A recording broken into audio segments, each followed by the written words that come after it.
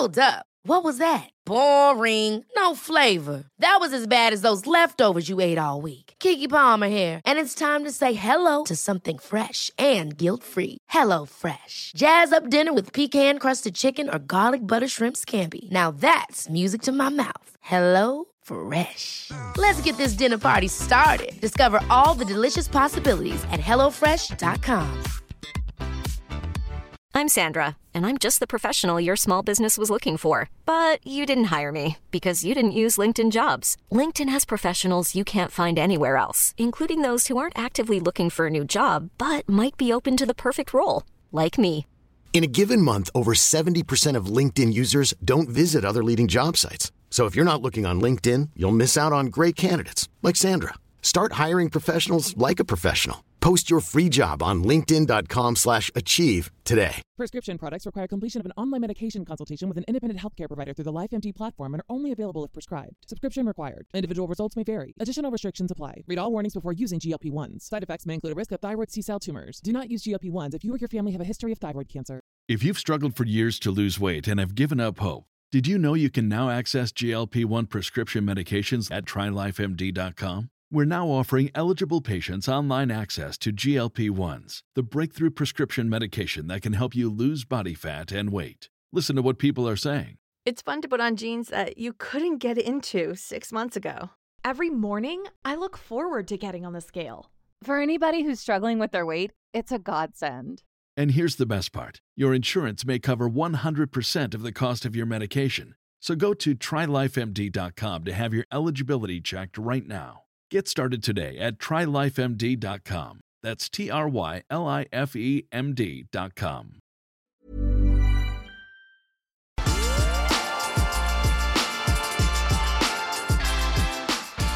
Hello everybody and welcome to the Football Rambles Guide 2. I'm Marcus Speller. I'm Jim Campbell. And I'm Vidushan Hantaraja. Oh, you are a disgrace! For missing the target from there, you want bloody shooting! The man we're going to talk about today is one of the highest ever scorers in the Football League.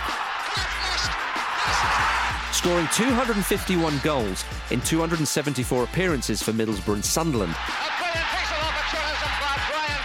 And yet that's barely even part of the story. That's because Brian Clough may have been a great player, but his achievements as a manager were so extraordinary that they're still difficult to quantify. Robertson, the first time we've seen them attack them, and there's Francis! Well, that's what I wanted to see Robertson do. Those achievements were many. He made history at Derby County. It was an unforgettable feeling. And certainly made an impact at Leeds United. I wanted to do something you hadn't done. I want to win the league, but I want to win it better. But getting Nottingham Forest promoted in 1977, leading them to the title in 1978. Manchester United buried in their own backyard. And then the European Cup in 1979 and 1980. Getting a shot in, and a goal! Robertson! Is surely one of the greatest managerial achievements, not just in history, but that can even be possible. I'm a Football League manager by trade. I do it well, I do it good.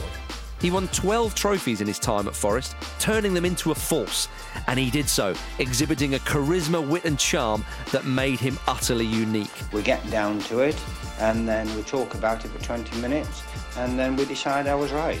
He was a complicated character, as evidenced by a spectacular joint TV interview with hated rival Don Revie in the wake of his sacking by Leeds, his relationship and subsequent falling out with friend and right-hand man Peter Taylor, and the many, many stories we're about to explore. Brian Clough, some soccer player or something. Now, Clough, I've had enough. Stop it. A true one-off. A man England were almost certainly too scared to make their manager. This is the Football Rambles Guide to old Big Ed himself, Brian Clough. Shut up and show more football. Now, if that's not in a nutshell, I don't know what is. Brian bloody Clough, gentlemen. I think people say he's one of the great characters of English football, no doubt. But I think that if you needed to crown somebody that, which nobody needs, but I'm going to do it anyway, I think he is the great character. And I think he would say that as well. Exactly. I've very much got his backing on that, I'm sure, if he was still alive. But yeah, I mean, just It's absolute box office stuff. Very complicated, as we said in the intro as well. But I mean, what leaps to mind, Vish, when you hear the name Brian Clough?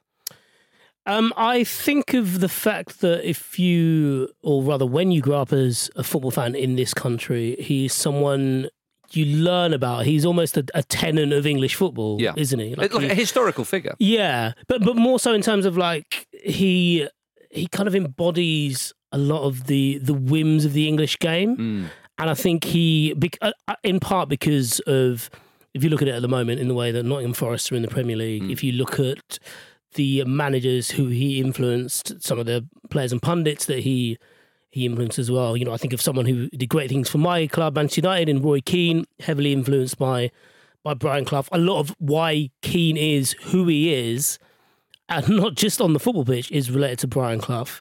And he's someone that even if you don't have that affiliation to any of the clubs he managed, or even were around while he was a manager, he's someone you just learn about by osmosis. You don't necessarily sit down and get a lesson in Brian Clough.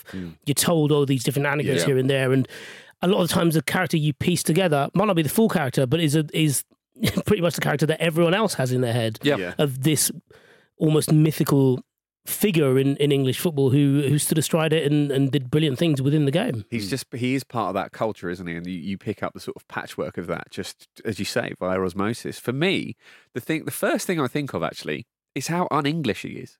Like there's a huge culture. I've never heard that of before, being, reserved and talking about fair play and things like that. He wasn't afraid to put everyone's noses out of joint. He wasn't afraid to boast and to not be humble. He wasn't afraid to do things in his own way, whether that was, the sort of thing that might be respected by the establishment or seen as respectful at all. He was just very loudly himself in a way where you knew he was kind of ahead of the game a lot of the time as well. Obviously, you think of the European Cup triumphs, and he won 12 trophies at Nottingham Forest as well. It's.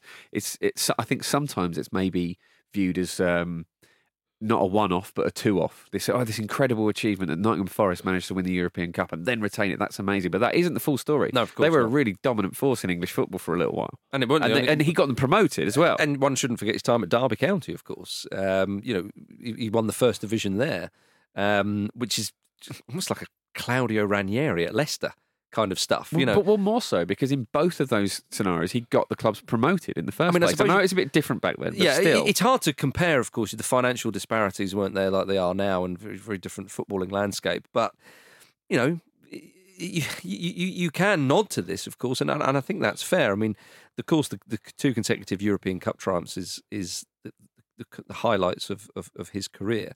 But again, you can't underestimate what he did at Derby County. I mean, he might have even won the European Cup with Derby had it not have been for some, as Brian Clough himself might not have put it this diplomatically, some poor officiating in the I think it was the semi-final against Juventus. Funnily enough, but yeah, Juventus, eh? But you're right, not afraid to speak his mind, and it's so funny you say that, Jim, about him being very un-English. I'd never thought of it like that. But you're right, he was. And I don't mean this disrespectfully, but there was an element of the circus act with him. The TV companies loved him. You book him on because you knew he was going to speak his mind. And I mean, that was very knowing, though, wasn't it? Of course it was. But the fact is, no one else was doing it. But also he was doing it in quite a profound way at the time. So do you remember there was that BBC segment on that? Gives his interview in 1973, or rather, he's on this talk show in 1973, and he gets a message from Muhammad Ali. Yes, who tells him that I'm the one who's known as the shit talker in the best shit talker in the world. I'm the one who gives as good as he gets. Yeah. You need to settle down. I've been told about this Brian Clough figure. I don't know if he's a player. I don't know if he's a manager. That's right. Yeah. But he, who is this Brian Clough? Brian Clough, you need to check yourself, basically. Yeah. And in the modern day, where you get all kinds of sporting crossover because if someone can go on Instagram and beat up someone else, LeBron James can wear a Liverpool shirt, this, that, and the other. The effort to not only get that message from Muhammad Ali, but for Muhammad Ali to know who Brian Clough is. Yeah. Someone's told him. Despite having no interest in football at the time, just the difficulty on having your voice and personality go across continents is remarkable. And that is the measure of the cut through that he had, really. So yes, he was, someone who would say things for the sake of it. But a lot of the stuff he said at the time, and even stuff we look back on in more favourable light, was actually quite profound. Yeah. I mean, he was never afraid to speak his mind, of course. When he fell out with Hartlepool chairman Ernie Ord in what was his first job in management, and he'd only just turned 30, of course, because he retired at 29 through injury. But he said of the Hartlepool gentleman, he was a little bastard. He sacked me twice. I'm prone on occasion to lapse into Anglo-Saxon language, so I said, you can fuck off. You are sacked. He said, I own this club. I said, do you? I ain't going anywhere. Only the police can move me. They can have me for trespassing. 6 weeks later, he sacked me again, so I told him to fuck off again. That's astonishing, right? If imagine being in a situation where you are sacked from your job by your employer and you go, no, you're sacked, and that works. The charisma you have to have to not even consider that it might work, but actually to pull that off, even if only for 6 weeks, is astonishing. Written down, it doesn't do it justice. Absolutely not. It's incredible. It's the only place. It's the highest stakes move you can play. It's the only place left you've got to go, and he actually pulls it off. And we wonder why the FA never hired him as England manager. I remember actually once when years on from that they said, how come you never got the England job? And he said they were worried I would have changed it all lock, stock, and the job lot from top to bottom. And they were right. I would have done, sort of thing. The greatest manager England never had, of course, is what they say. But it is interesting, as we said in the intro. What a player he was. Yeah, I think it was often overlooked, and understandably so. But 251 league goals and 274 league matches, incredible. Although, I mean, he did often clash with his teammates and regularly submitted transfer requests. So still the same character, we should say. He's always been that guy. Forced to retire, as I said, when he was 29 through injury. But yeah, what a fierce competitor. And also, when you've achieved that much in the game, certainly with him, his demands were huge. It's a bit like with the aforementioned Roy Keane. I think often you hear it in his punditry. If you are not of that standard of player and performer and mentality of Keane, he can't stand it. Yeah, because Keane was a very, very, very talented special player, one of the finest we've seen in the Premier League's era, and clearly as a manager he couldn't quite elevate others, and he couldn't quite get them. He couldn't get that tune out of them, whereas Clough did. That's the most surprising thing about looking at the move from Clough the player to the manager, because it doesn't strike you that he has any real empathy when people talk about his playing days. And also, this is a young manager. Yeah, exactly. Well, also that as well. Yeah. But I mean, maybe this is just me overthinking elements of it, given what we know of the modern game right now. Very unique for a striker to become a good manager. Yeah, a lot of managers are midfielders. You look at the two currently at the top of the Premier League, in Mikel Arteta and Guardiola, two quite cerebral midfielders, and I think it generally carries through that seems to be the case, whether it is their view of the game or the way they've had to think about the game as a player.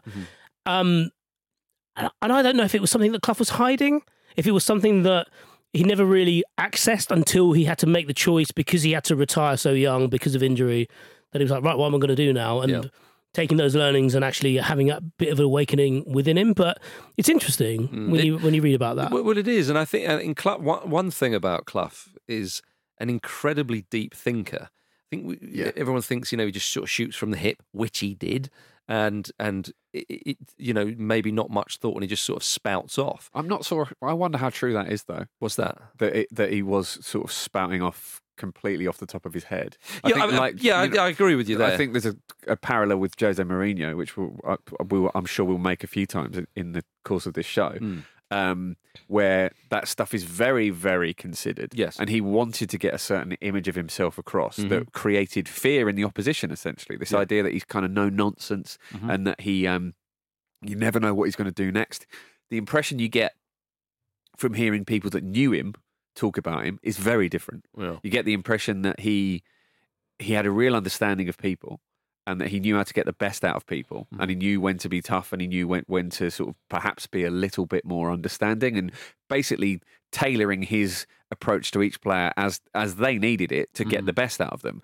And that doesn't seem to ring true of the Clough that you see in interviews, is it? Where he's just saying all these really funny things that can be quite sort of abrupt and quite harsh. Or very unhelpful things. Well, indeed. And I think that's part of... That reveals his intelligence, right? That clearly there was a side of him that you didn't see. I should mention, of course, Peter Taylor being very, very crucial in so much of the footballing side of this. I mean, Clough wasn't really like today's elite coaches. You know, he once said, players lose your games, not tactics. Yeah. But again, even when he says that, you know, that is diminishing his role. And he knew... I don't know. It's like, if you listen to me, you win, and you've messed up today. Well, okay. I mean, he sacked 2 dinner ladies at Derby County for laughing after a defeat, because he saw them laughing after a defeat. He was pretty ruthless. Some of his... you sack a dinner lady? How's that face in his remit? Face, yeah. I know. Take your hairnet off and hand it over. Imagine that. Right. I'm going to do the cooking today. Imagine that. Eric Ten Hag walks into the canteen. Like, you're Doris, sorry, you're out. What? He wouldn't need a hairnet. He wouldn't have to wear it. He's so the interesting thing about that is, I think if you look at a lot of Clough's comments about the media, you'd be of a mind to think he thought it was an utter waste of time, despite the fact he was regularly a pundit. Indeed. You would see it as he saw it as a massive inconvenience, even though some of his best lines came from when he was apparently not really asked. Yeah. But also, like, he was one of the first to get that players listen to all that. Yeah. He has 2 cracks at it. He can say what he wants to say to them in the dressing room, and he can say what he wants to say to them in front of everyone else. And I thought he used that very well. And also the opportunity to create a myth about himself in the eyes of the opposition. Yeah, exactly, yeah. Yeah, and I mean, with Clough, you know, sometimes his tactics were quite basic to certain individuals. And we've heard years later people like Harry Redknapp use that. And I think back then, where certainly in English football, tactics were a bit more basic. Obviously, the evolution of tactics is quite clear. But the fact is, he had success in Europe. It's... You know, he obviously gave a shit about tactics. Yeah, he of course, knew the of course value he of did. that. But saying basic things, you know, like Redknapp would, you know, to his fullback at Pompey, he would say things like, you know, right. I think it was Linvoy Primer said when he was playing right back at the time, he's like, right, your jobs today is win every header and make sure the winger doesn't cross the ball. You know, that's it. Do those 2 things. And Clough could be very, very simple with his tactics. But it's worth saying that his teams were known for playing really, really sort of exciting Well, absolutely. football. I was about to say, you know, that's the thing, you know, with someone like Mourinho, who's obviously very tactical himself and takes a different approach, and we've likened him to that, but that's more in the media. With Clough, they played great football, and he hated Don Revie, of course, and Leeds United, because they were seen as dirty Leeds. They were the big brutes and so on. Well, he was the establishment, you know. He was a boring square, wasn't he, Don Revie to Clough? Indeed. Everything he wasn't himself. Indeed, but it was also the fact that when Leeds came to Forest once, and this has been documented in the film The Damned United and 1 or 2 other areas, and it's a bit difficult sometimes to sort of take away the sort of the myth and the, you know, what's been exaggerated and what's actually happened. But certainly there was a suggestion that when Leeds played Derby, they came to town, and Clough thought, right, well, we'll have a chat after the game, maybe, you know, share a glass of something or whatever. And Revie, they just weren't bothered, and they just kind of left. And he felt that they were like the big bullies who just, whatever. They were too good for him. it. Exactly. And Clough, it's fair to say, would be a man who would hold a grudge.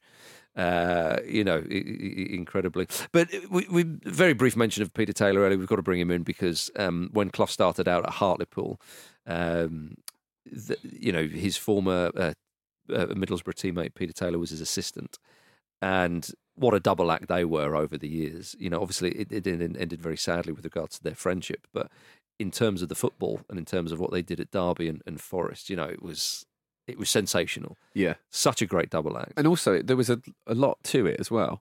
So there was a point where Brian Clough wanted to sign Kenny Burns, but he had a reputation as a big drinker. So Peter Taylor secretly followed him around, came to the conclusion that reputation was a little bit exaggerated. They signed him. Clough moved him from being a striker to a centre-back, and he then won Player of the Year. I mean, that's phenomenal. I know, yeah. That's Guardiola. Keeps going, that sentence, doesn't it?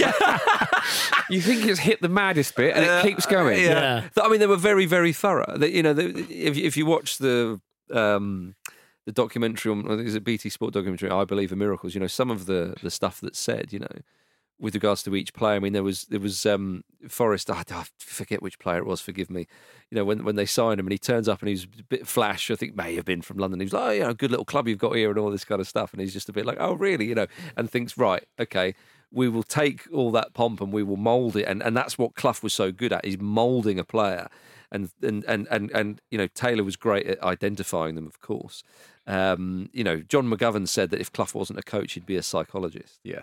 Well, because clearly he knew how to build people up. Yes, exactly. Yeah, and my good. I mean, again on that documentary about Clough, and John McGovern was such a crucial player for Clough over the years, and he himself would admit, that a fine player he was, of course, but never got a Scotland cap, for whatever reason, but. With Clough, he was big for him at Derby County and big for him at Nottingham Forest. And he said, when Clough went to Nottingham Forest, it's not a case of if, it's a case of when the trophies come. But he also said, Clough, the type of guy, and a lot of them said this, not a guy I would go for a drink with or particularly relish, but my goodness, I'd walk across a desert for him. Yeah. And that's the thing about the psychology of Brian Clough, how he would. Every individual, he saw them as an individual. Would far more often use the stick than the carrot. In fact, nearly always. But they said, when Brian Clough looked over and he just gave you that thumbs up, you would feel 7 feet tall.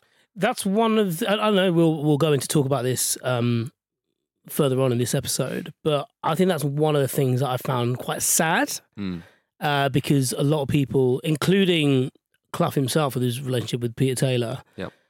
A lot of people regarded him as something of quite a stern father figure. Yeah. They understood all the things he did. Yep. They appreciated all the things he did, but they left him when they did leave his side, essentially, or his care. There was an element of relief there. There's an element of relief, and also with Clough, sometimes he would feel that they were unloyal if they left. Exactly. Yeah. And it is and it a would great drive a wedge in between every Totally. relationship he had, basically. And obviously, there's a cumulative effect of that after a while. You've got a lot of bitterness that builds and Indeed, a lot yeah. of these grudges. And Yeah, absolutely right. A lot of a lot of his players, that they do testify to this, don't they? And yeah, I mean, talking about more stick than carrot, I mean, a lot of his players talk about that Clough's, that aura that he had around himself. Roy Keane played at the end of Clough's time at Forest, and obviously it was the start of Keane's kind of career in England, really. And Clough once punched Roy Keane in the face after a game. And Roy Keane said he was upset. It was in the heat of the moment, and he punched me. I remember thinking, I still think you're a brilliant manager. what sort of... we know the standards Roy Keane has. Yeah. What sort of quality of individual do you have to be to punch Roy Keane and him think, I still think you're really good at what you do? Afterwards? Well, that's the thing. It's probably only Clough. But that's the thing. Maybe Ferguson could have chinned him at points. but he had that aura. And of course, like when you kind of come out of that, or after a certain amount of time, you're thinking, I just don't need this kind of thing. I mean, there wasn't many stories that we know of, if any more, of him punching players. Perhaps it happened, perhaps it didn't. No, there is one that I'd like to bring to the table. Please. Was it Kevin Keegan? He just popped his head in. Cheers, Brian. Thanks for the game. So doesn't even know why he did it. Steve Bruce was Here we go. was at a football function. This was like during the early 90s, and he went to the toilet and he was stood at a urinal, and he hears a door open behind him, and then suddenly there's a thud on his back, basically, which pushes him into the urinal. And that's a cheap shot. That's poor. It's Brian Clough, and he says, "Young man, that's for kicking my Nigel as many times as you did. Now carry on." I mean, which is common assault. But it's a great example of his respect carried over generations. So, if you're standing with your dick in a hand at your urinal and get clouted by him, you probably deserved it. Or if you didn't, it happens. He does that, doesn't he? Yeah, there's a level of acceptance there. Well, I think that's it. When we talk about the myth that he created around himself and so on, it does mean that there's an element of, or more than an element of, he can just walk around and do what he wants. Because people, what is Brian? And I think as well, Ferguson said this when he was manager of Manchester United. He said, sometimes when you are shouting in the face of, say, a Peter Schmeichel, Schmeichel's much bigger than him. Do you know what I mean? He was like, you suddenly realise what you're doing and who you're talking to, but you have to be so convincing. You have to be authoritative. You have to make them realise that you are in charge and you're the teacher and they're the pupil, because then no one's ever going to thump you. Do you know what I mean? And Clough was sort of the epitome of that. But I mean, he didn't seem to have any respect for authority. He thought he should have been the chairman of clubs and all the rest of it. I mean, going back to his time at Derby, for crying out loud. I mean, great success. As I say, they won the first division in 71, but, you know, it seemed like the chairman and the board were a complete inconvenience for him. And, you know, he resigned 2 days after flicking the V sign at the chairman at the end of a game from the touchline. I mean, you know, and of course, the chairman accepted his letter of resignation and he called Clough's bluff. Yeah. I mean, Clough would say, well, they've never had it so good at Derby and, you know, what did they ever go on to do after and all this kind of stuff, which was not quite true. It's a fine club with great history and tradition. But, you know, and then, of course, in the spirit of trying to mug people off, he takes the Leeds United job, which was vacant after Sir Don Revie left. Lasted 44 days, of course. We know this. And that famous line, you know, Brian, we're hiring you because you're the best young manager in the country. You know, thank you, I'm the best old one too. Which doesn't quite make sense. No. But it, again... I don't know, but it's a dig at Revie, isn't it? Well, yeah. That's probably what that... Because it gets to the heart of what there's a lot of lines that like people wheel out from Brian Clough. There's like, Rome wasn't built in a day, but I wasn't on that particular job. There's a lot of them, don't argue with idiots. They'll bring you down to their level and then beat you with experience. Loads of them. Brilliant lines. But that one, I'm the best old one too, feels quite clunky and out of place in that pantheon. Yeah. But I think that's probably why, isn't it? Because it's a little dig at Don Revie. Well, and also it was probably off the cuff. I mean, when you said everything was considered, he was obviously quite witty. I mean, that time when Stuart Pearce, you know, got a concussion when playing for Nottingham Forest. And someone says, you know, how is it? And apparently someone says, you know, he doesn't know who he is. We'll put him up front and tell him he's Pele, you know, that kind of thing. You know, I mean, again, like, what if someone turned around and went, oh, actually, that didn't happen. But the fact is, it's believable. Absolutely. You know? On that subject, again, jumping ahead here, but I don't know if this story is true. But it is very believable. You're going to bring it to the table. I am, yeah. So he once drove a Rolls Royce into a swimming pool. Well, you'll understand why I'm bringing it up for other reasons here. But Sir Alex Ferguson tried to sign Stuart Pearce once, and he went to the City Ground to meet Brian Clough to kind of talk it through. And Brian Clough, having heard that Ferguson was in the building, drew the curtains in his office, put his feet up, and then instructed the secretary to tell Sir Alex Ferguson that he was busy watching the cricket.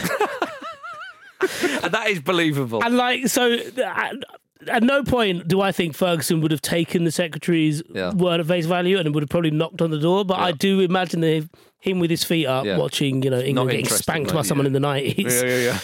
Just curtain up. But I think that's it. You know, it's very much I'm in charge. If he sold, it's because I want to sell him. That is the complete drive for control. You know, when he's on television, it's I'm in charge. But of course, that famous interview where he's on the show with Don Revie on Yorkshire television, it is a rare moment where Clough is vulnerable. Yeah, and it's depicted like that in the Damned United and so on, that he's a bit like, well, you know, go easy on me to the interview, and he didn't know that Revie was going to be on the show, is what it is suggested. And it's just after he's been fired by Leeds. Yes. So as you say, it's probably the most vulnerable point in his career, which is why it's such a sort of interesting document of his personality and his career, because we don't know he's going to go and do all these amazing things with Nottingham Forest, and obviously he's had a lot of success at Derby, but it's at this point where it's like, oh, is this it for Clough? Well, it seems a while ago when with that Derby. It's like they've tricked him into going into the headmaster's office, and actually he's quite humble because he's talking, because Don Revie, boring man that he comes across as being, is talking about how he's taken umbrage at Clough saying at Leeds that he wanted to go and do what Revie had done and done it better. And it's like, well, we did this, we did that. But Clough goes, well, what else was open to me, Don? What else could I do? I love his response. You'd already done everything. He was like, of course I tried to do it better than you. And there's one moment where you say he's humble, and he is for a brief bit. It's a rare example, but he leans over to Revie and he's going, look, come on, right. You'd admit, though, that whatever it is, the options weren't over to blah, blah, blah, blah, blah. And Revie goes, okay. And he goes, right, good lad. Right. He goes, there you go, he's back in the game kind of thing. The England manager at the time, who's clearly a lot older than him. But I mean, his time at Leeds was doomed because, you know, when he first met the players, he says, you know, as far as I'm concerned, you can throw all your trophies that you won under Revie in the bin because you didn't win them fairly. You know, I mean, just... his approach didn't always work. Quite clearly. Graham Potter should have done that at Chelsea. Looking back on it, though, it's almost like he hated Leeds so much he wanted to go down and bring it down from the inside. Indeed.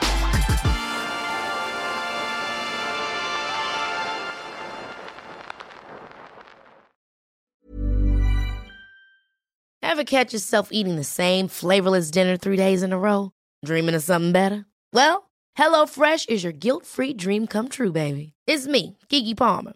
Let's wake up those taste buds with hot, juicy pecan-crusted chicken or garlic butter shrimp scampi. Hello Fresh. Stop dreaming of all the delicious possibilities and dig in at HelloFresh.com. Let's get this dinner party started.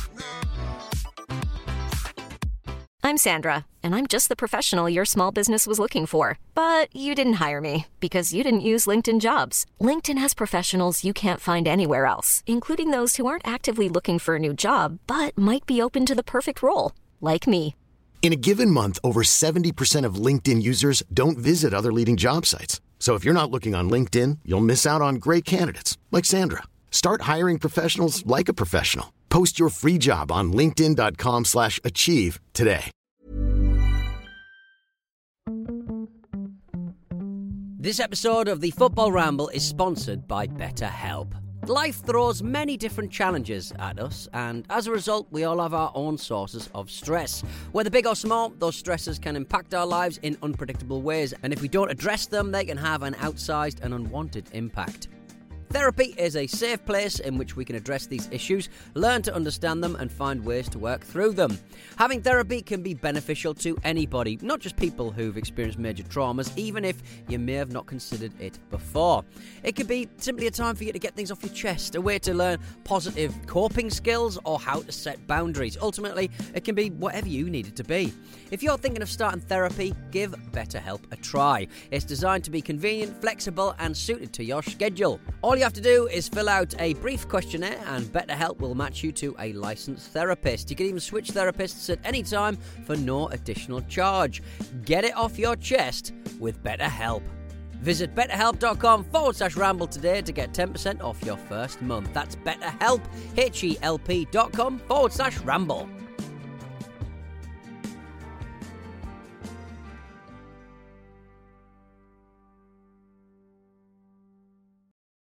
Right, everybody, before we get back to more Brian Clough chat, it's now time for a bonus edition of Betfair's popular Bet Builder. Select from the most popular pre-made football bet builders using Betfair's handy app, and you can add them to your bet slip in just one tap. Manchester City take on RB Leipzig tonight, so we're going to have another crack at winning some money for a good cause. Jim, take it away. I'm going to go for Erling Haaland to have 3 or more shots on target. Obviously, he's very familiar with German opposition, and the goal. Haaland and the goal. Yeah, need I say more? Vish.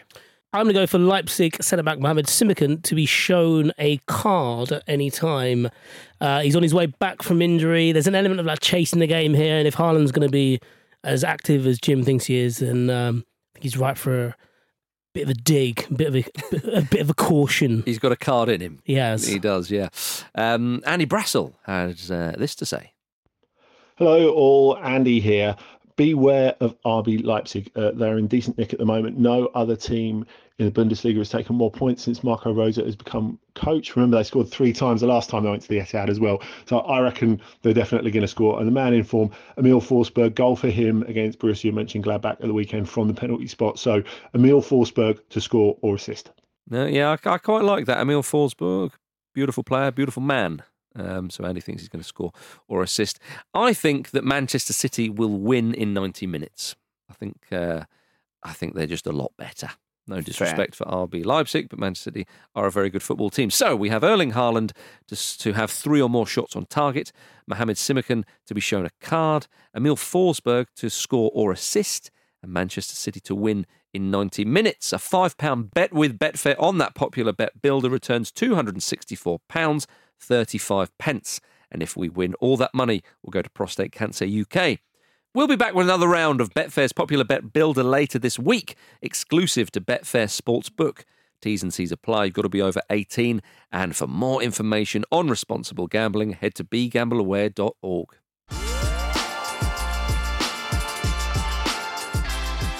But Forest, of course, is where most people will know him from. And they were in the second division. And bearing in mind, Clough has won the first division with Derby County. He's gone far in European competition. I know he's had a terrible time at Leeds, but again, there are no comparisons really. Yeah. You know, to try and get your head around that. I mean, Clough called them a team on its last legs when he joined, but I mean, of course he would. Yeah. Within 5 years, double European champions, back-to-back winners of the European Cup and so on. I'm trying to have a look at what an equivalent would be. It would sort of be like West Brom winning the next 2 Champions Leagues.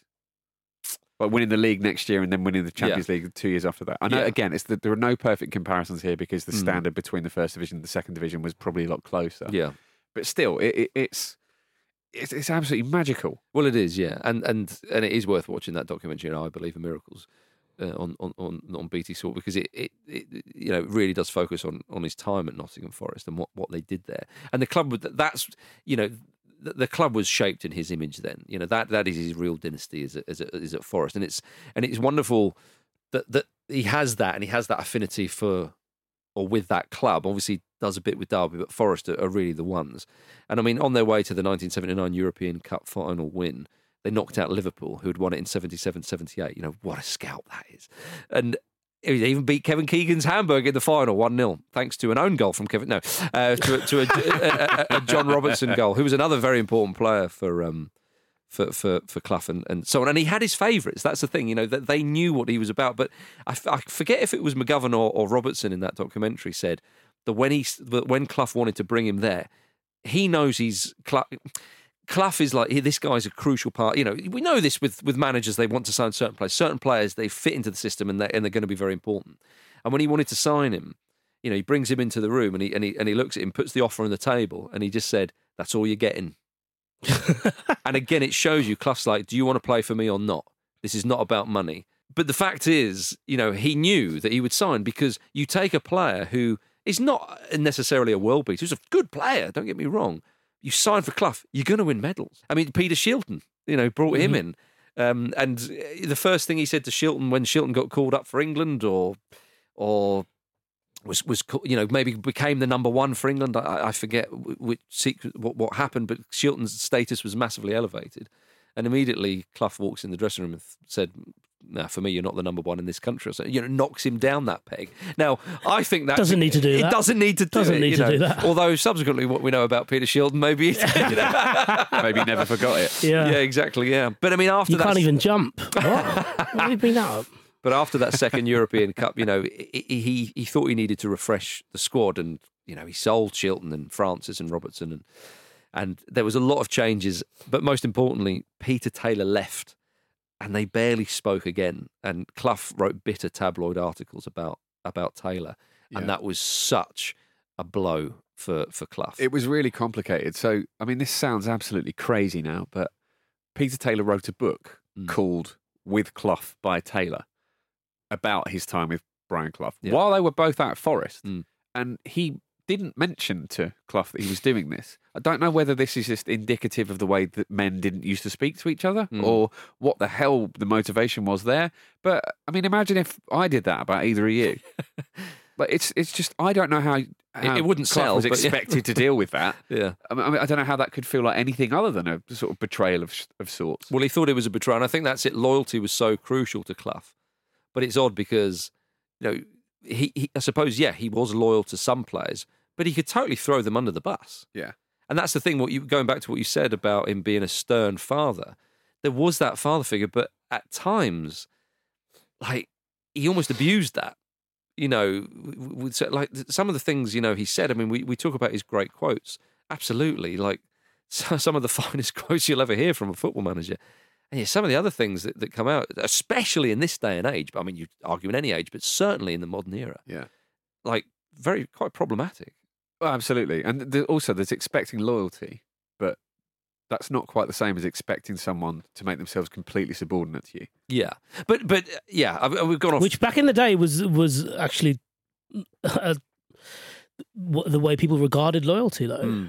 But I do have, you know, I do take the point, you know, like Peter Taylor, what was he what was he doing, writing that book? And then suddenly it comes out. And he also then... You can understand on that particular occasion, definitely. He then retired, didn't he? Yeah. From football. But then that same year ended up taking over at Derby County. So Clough was like, what on earth is going on here? And then, the rift between them was pretty dramatic. And they played each other, didn't they? And Taylor won.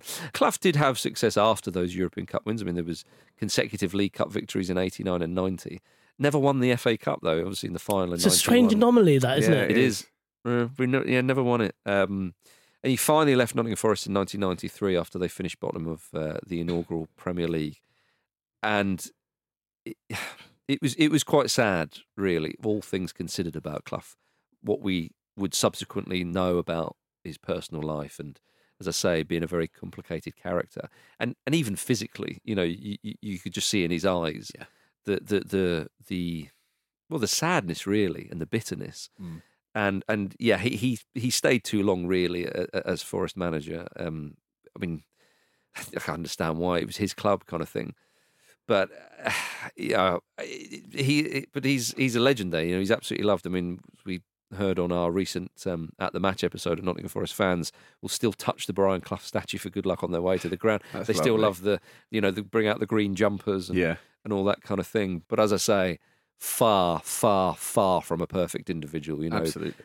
But an incredible manager. There's no two ways about that. A lot of what he achieved at Forest is still so profound in this day and age that Forest fans can sing to Man City fans, "Champions of Europe, you'll never see that." And there's something quite remarkable about that, because you'd imagine the makeup of that fan base who go to the City ground or go to away games have all been forged from that great period in the club's history. And so to be back in the Premier League is to, it's almost like if you think of, time as, as a linear piece of paper, you start folding it and you're able to touch that side a little bit, or certainly that little bit closer to it. And it's a wonderful thing because it carries through generations, doesn't it? Because you would tell your kids about the statue of that man that you always touch on the way, and why that's important. Why it's important to touch that. Why every now and again we're going to wear green jumpers to the game. Why we sing this song about the richest club in the country. Like, it's incredible, and it's a great. You feel like football's moving further away from history with each passing year, but a team like Forest, and because of what Clough did, it does, it grounds the game, doesn't it? Someone like Clough and his achievements. And you're absolutely right. And to end with this stat, which, it sounds like a dig at Forest. It really isn't. It shows you what Clough did. In the mid-2000s, Forest became the first European Cup winners to be relegated to the third tier of their domestic league pyramid. Again, like that didn't seem outrageous at the time. Not likely to happen to Man United or Liverpool, is it? Exactly.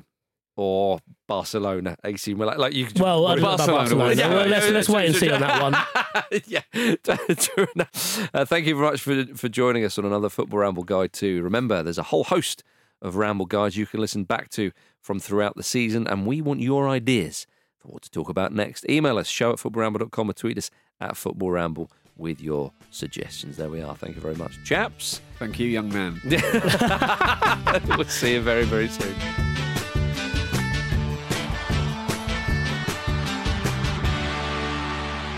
The Football Ramble is a Stack production and part of the Acast Creator Network.